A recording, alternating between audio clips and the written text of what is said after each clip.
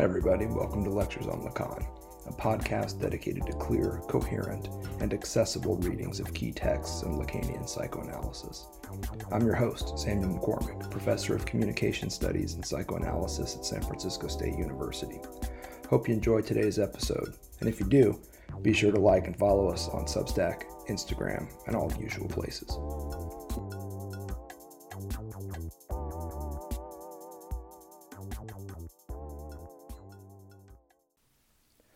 I plan to talk to y'all about these discourses as structures and the positions of agent to other with product and truth.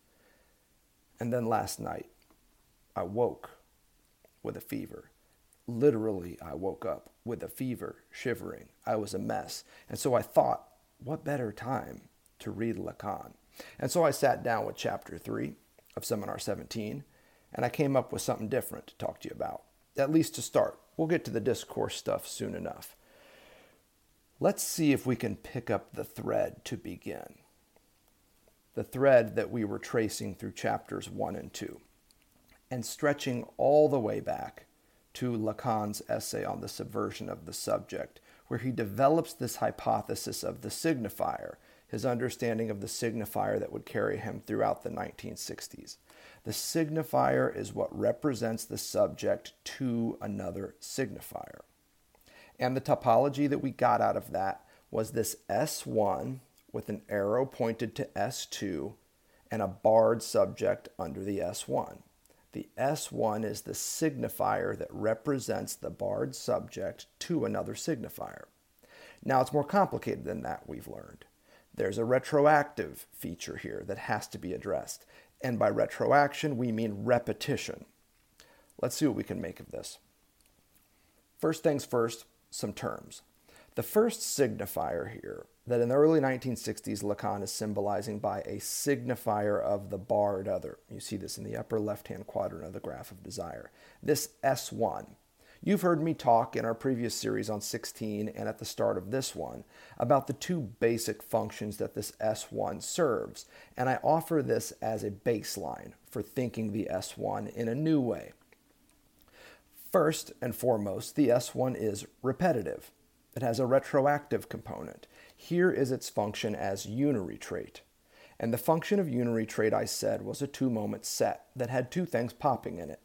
First, there was the no of the father that was prohibitive, that was subjugating, and that hollowed out the subject or the living individual in composition as a subject and allowed for a superego to take shape. This is one function of S1 when it works as a unary trait. And when it functions as a unary trait, it also has this second function, not just the no of the father, but the name of the father as well. That wouldn't be prohibitive, but instead positional. It would position the subject.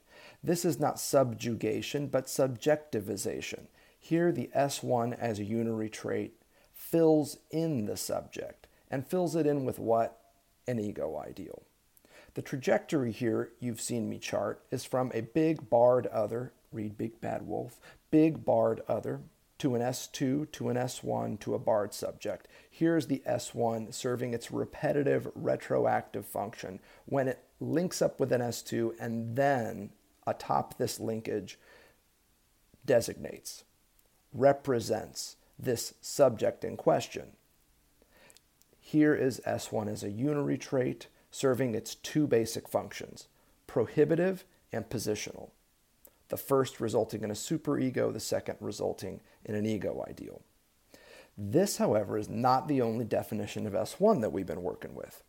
We've been working with another definition of S1 around difference.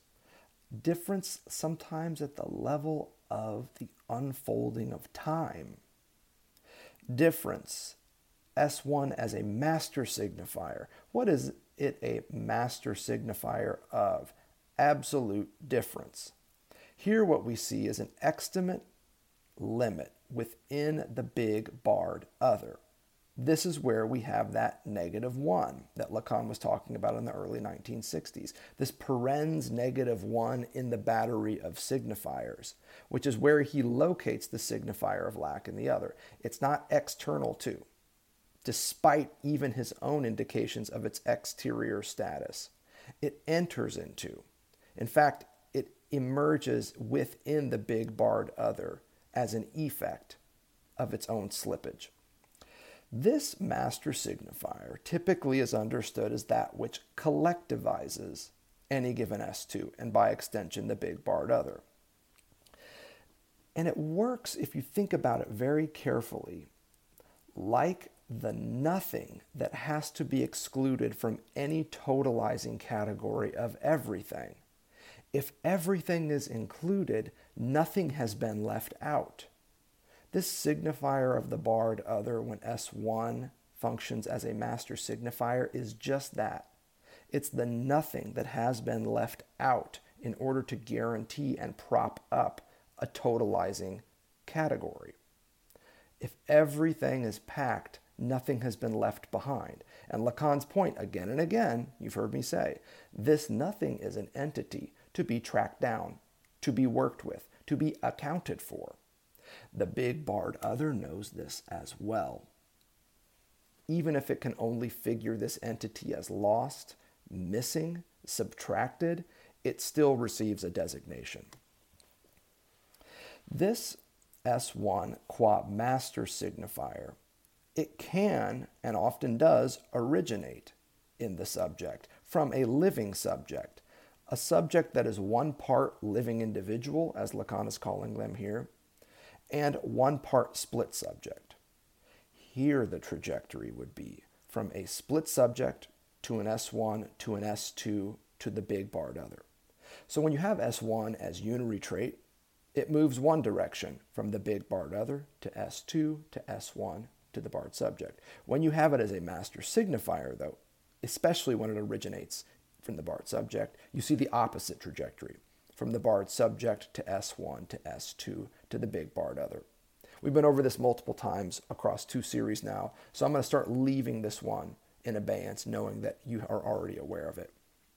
What then is this other signifier? This other signifier to which the S1 represents a subject when it gets a chance to do so. What is this other signifier? Well, in the early 1960s, this was capital A. This was the battery of signifiers. Here, in Seminar 17, building on his work in the previous seminar, it's S2. And let me be clear again, categorical even. S2 for Lacan is an excised subset of the big barred other. A big barred other that is ever incomplete and only exists as a totalizing operation. Here is that A with a slash through it. S2 is an excised subset of the big barred other and driven by many of the same totalizing logics. And that's all that either of them are. They're logics, they're structures. All right, let's get to the main event. This barred subject we've been talking about. What is the subject? Let me summarize what you've heard me say so far. Again, building right on Lacan's work here in 17. The barred subject, this S with a slash through it, much like the same slash in the barred other, is the mark or the trace left by the differential yet iterative relation between S1 and S2 in the living individual. The barred subject is an effect structure. It's the mark that language leaves in the living individual, Lacan tells us. It's a mark or a trace left by the differential yet iterative relation between S1s and S2s known as language. And it's a mark that is left in the living individual. The living individual is the locus for the mark that is the barred subject.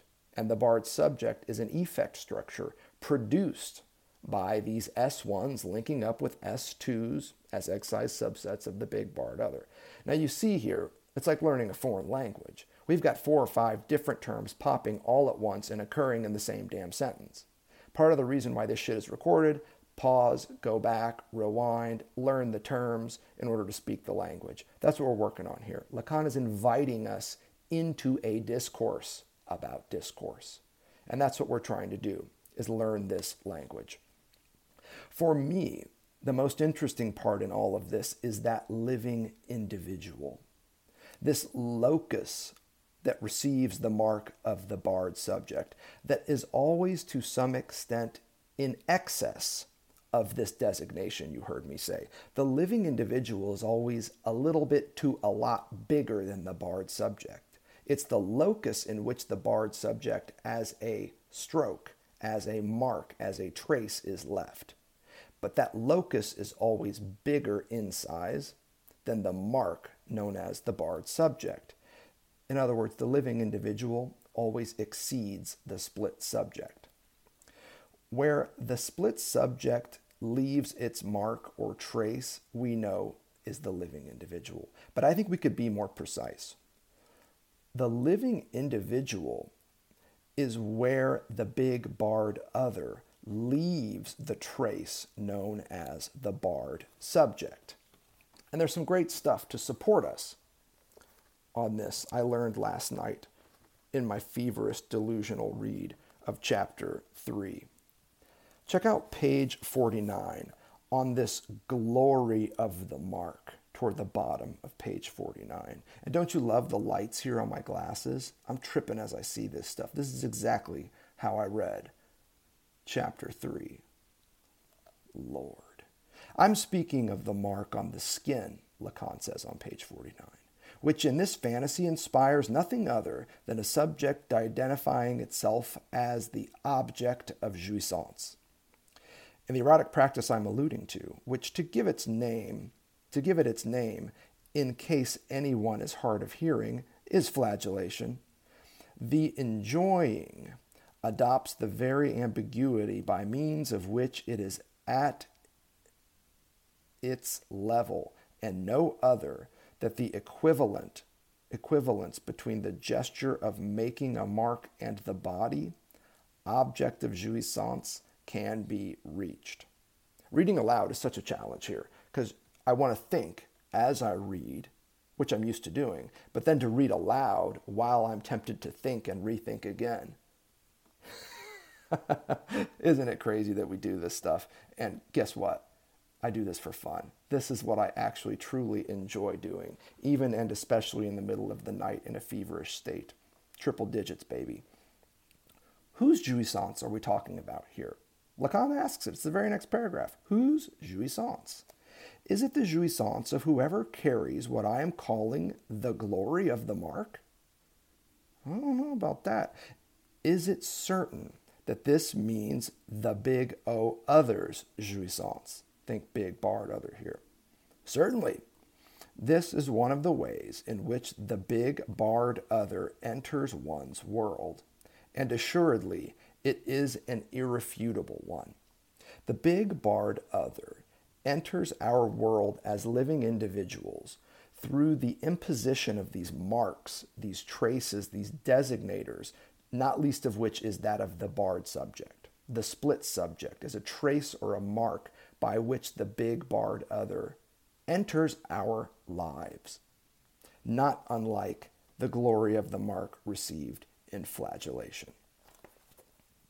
I didn't come here to talk to you about that, but I thought that was a cool passage for us to check out. Now let's talk about what this living individual is relative to the big barred other. The living individual is what the big barred other repeatedly loses, you've heard me say. And what I want to add is this: loses and repeatedly redisfigures as lost in each and every representation of the subject that it effects as a mark in this living individual. The living individual, in other words, doesn't just exceed the mark known as the split subject that it receives from the big barred other. In this excess, it also escapes and eludes the big barred other. And the big barred other, to the extent that we can say this, knows it. The living individual is the real substrate the remainder, the corporal scrap, or the reject, as Lacan starts playing with here, that occasions the big barred other's ever-expanding encompassment of each topology of the subject in a bigger, badder version of itself, an iteration of itself. And that's what we see as the topology of the subject starts to unfold. The living individual in its excessive status eludes and only shows up in the big barred other's count as a -1. And as a result, the big barred other says, aha, so there's more out there for me to account for. Let's run that same representative logic for the subject again. And then the living individual receives another mark of split subjectivity because it's an iterative structure that is coming to us through the big barred other. Those iterative, progressively more encompassing topologies of the subject that are the big barred other, that's all the big barred other is those iterative encompassments. You've heard me say multiple times. The living individual receives a new mark every single time that occurs. And that's why this image of a flagellated body is important here, because you never just whip yourself once to get those nice grill marks on your back that Lacan seems to be referring to here. It is an iterative process. In other words, we are never just a split subject or one split subject. Or if you prefer, that's all we ever are, one right after the other.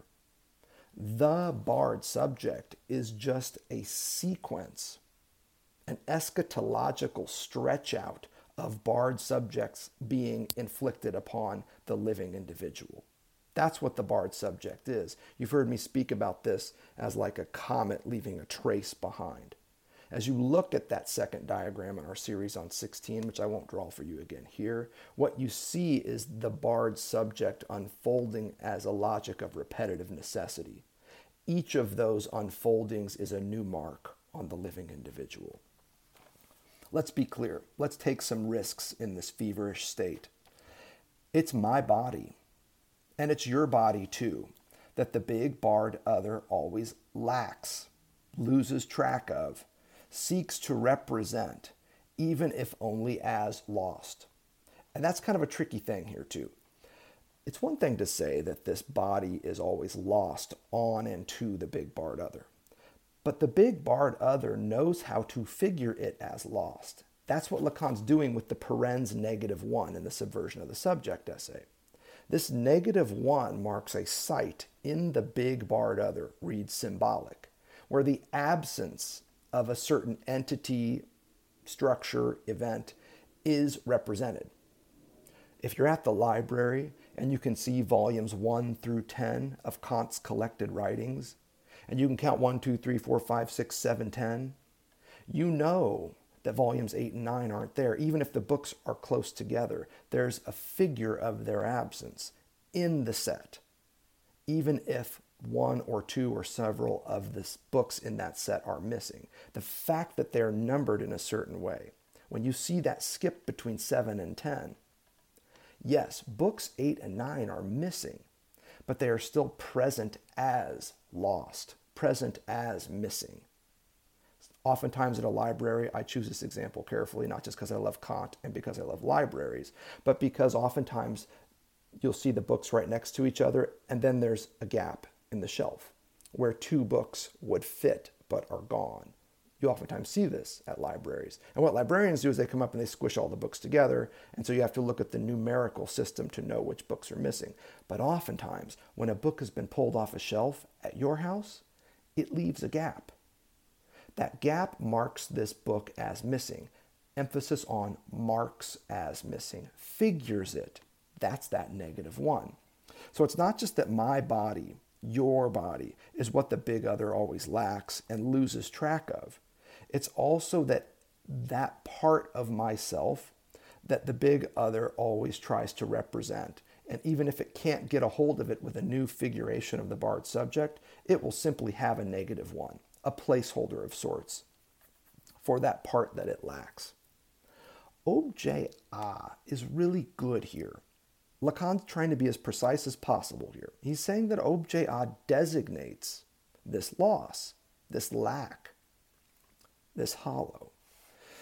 It's interesting. You can look at page 15. It's pretty useful here. My money, though, so far on objet A is page 48. Notice how Lacan puts this.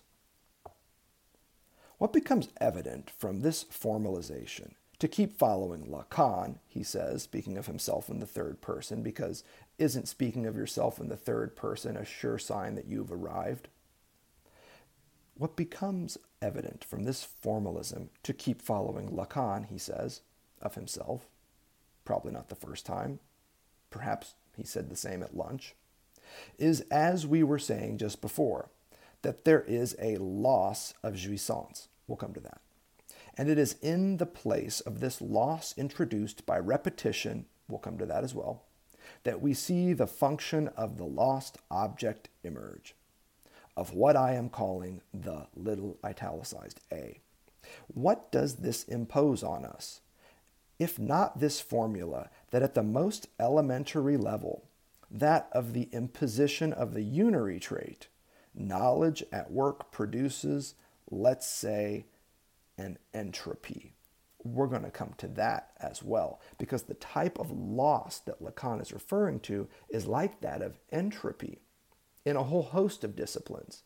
As the system develops, ages, and the like, it starts to fall apart. It starts to lose a little bit. Your body is an entropic system. Trust me, when you start getting a little gray here and there, you'll start noticing how entropy works at the level of a bodily system. Things start to fall apart.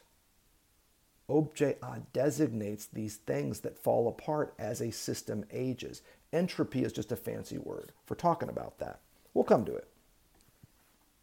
Here, little a designates this loss, and we mark it very clearly in the differential relations between each iteration of the knowledge process and the big barred other, you heard me say.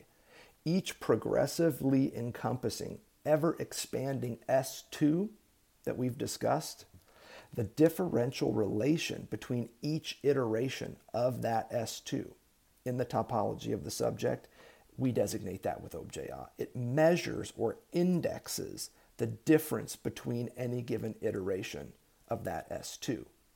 I can't emphasize that enough, which is why you keep hearing it from me. In the barred subject, though, objet A also marks the differential relation between me as a living individual, an enunciating subject, and me as a split subject, as a barred subject, as a subject of the signifier, if you will. This subject of the signifier is my grammatical subjectivity. Again, if you allow yourself the wormhole between the late 60s Lacan and the early 60s Lacan. The enunciating subject is the living individual here. And the grammatical subject is the subject of the signifier, defiled and scanded by the signifier. Me as a bioanimalistic living individual, and me as a socio-linguistified, abstract, all too often simply represented being. Objet A marks the differential relation between those two parts of self in the barred subject. Hence my statement in the last series, I am what the big other lacks. I, as a living individual, am what the big barred other lacks. What renders its barred is my lack within its ranks. But the big barred other is not what I lack. You heard me say this in our last series. I bring it up now because you can start to see where I arrive at that formulation.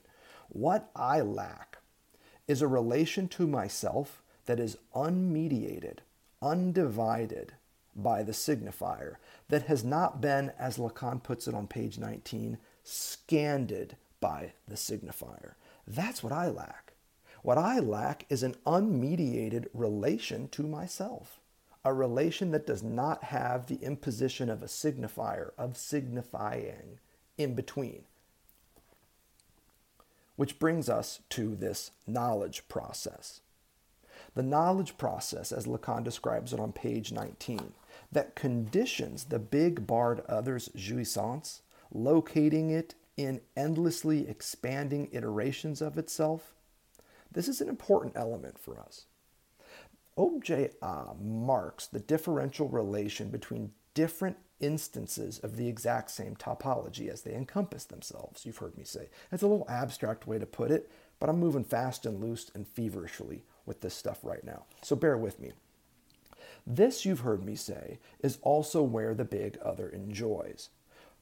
The jouissance of the big barred other does not occur at or beyond its limits in the field of the living individual or whatever you figure.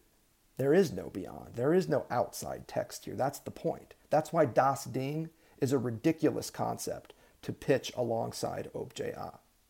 Objet A allows us to describe extimate differential relations, whereas Das Ding, it's kind of a tricky one because it always invites us in this Kantian sense to think of a real, hesitate to use that word, but some sort of a realm beyond the human perceptual field, that if we could just get there. And Lacan is just not having any of that. The real is a rupture, misstep, a miscalculation, an error in the programming of the symbolic. It is not some excessive realm beyond the symbolic. It is an inner limit within the symbolic, a hollow in the symbolic. He said this like 100 times. So I don't think there's any question about why he drops Das Ding. It's obvious. XVII starts and ends the series of discussions of Das Ding because Das Ding doesn't allow Lacan to very precisely suggest what he means by the real. The real is a hollow in the symbolic, not some realm beyond it.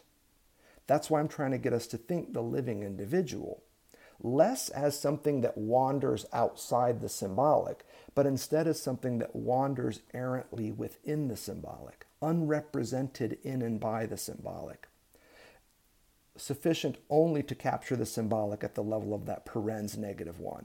The symbolic knows there's something there, if we can talk about it that way, and has a -1 or a gap, a trace of absence that it uses, that it can use to designate what's not there. In social sciences, we sometimes call this a noticeable absence. When you don't show up to the meeting, yeah, you're not there. Yeah, you're not counted. But your absence is represented, designated. It is a noticeable absence.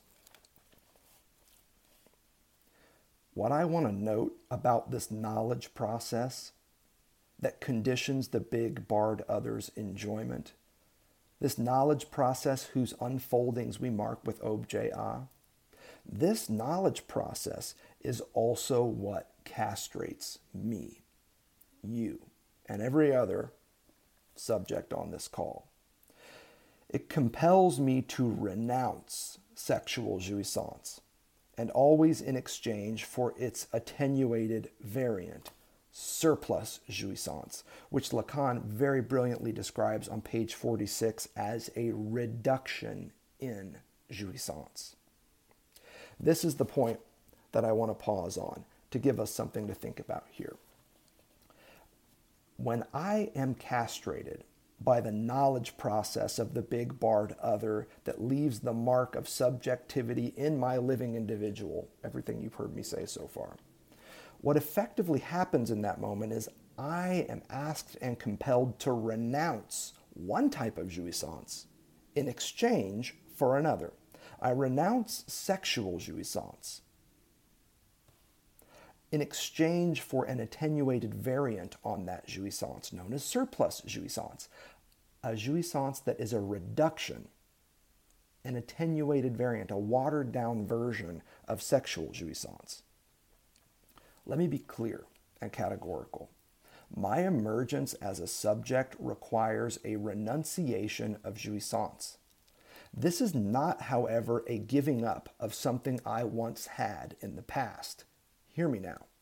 The renunciation of jouissance that conditions my subjectivity, that invites me into the symbolic, is not a giving up of something I once had. Instead, it's a willingness to forego possession of jouissance in the future. That's a really important part here. When Lacan talks about the renunciation of jouissance, he's not saying you're giving up something you once had. He's saying that you're making a promise, a covenant of sorts that says, and I won't pursue this in the future. It's not about what you had and subsequently lost. That's bullshit. What we're talking about is what you are forbidden from having access to, now or any time in the future. Again, let's be clear. What we're talking about here is the hereafter, not the heretofore. The renunciation of jouissance is a commitment to the hereafter, not a forbearance of something in the heretofore. This is precisely what Lacan means on page 18 when he says, and I quote, "Knowledge is what brings life to a halt at a certain limit on the path to jouissance." Knowledge is what brings life to a halt, the life of a living individual to a halt, at a certain limit on the path to enjoyment. Enjoyment is the mountain at the end of the path that you as a living individual were pursuing. You didn't have enjoyment. When the knowledge process that conditions the big barred other and our split subjectivity takes place in a castrative logic that we might call symbolic alienation, what effectively happens is I am brought to a halt midway on my journey, and I am told I can go no further.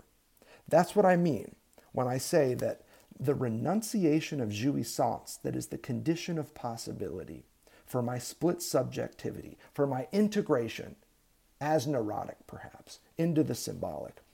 It does not ask me to give up something I once had in the past. I can't say this enough.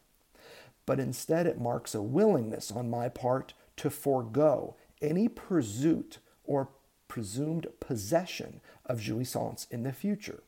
Again, it's about the hereafter, not the heretofore. Let's pause there, take a break, let this fever cool down, and we'll come back and talk a little bit more because this brings us right to the cusp of another important Lacanian concept, namely that of transgression. Thanks for listening to Lectures on Lacan. Stay tuned for more episodes soon. A big shout out to the artist Jerry Paper for our podcast theme music.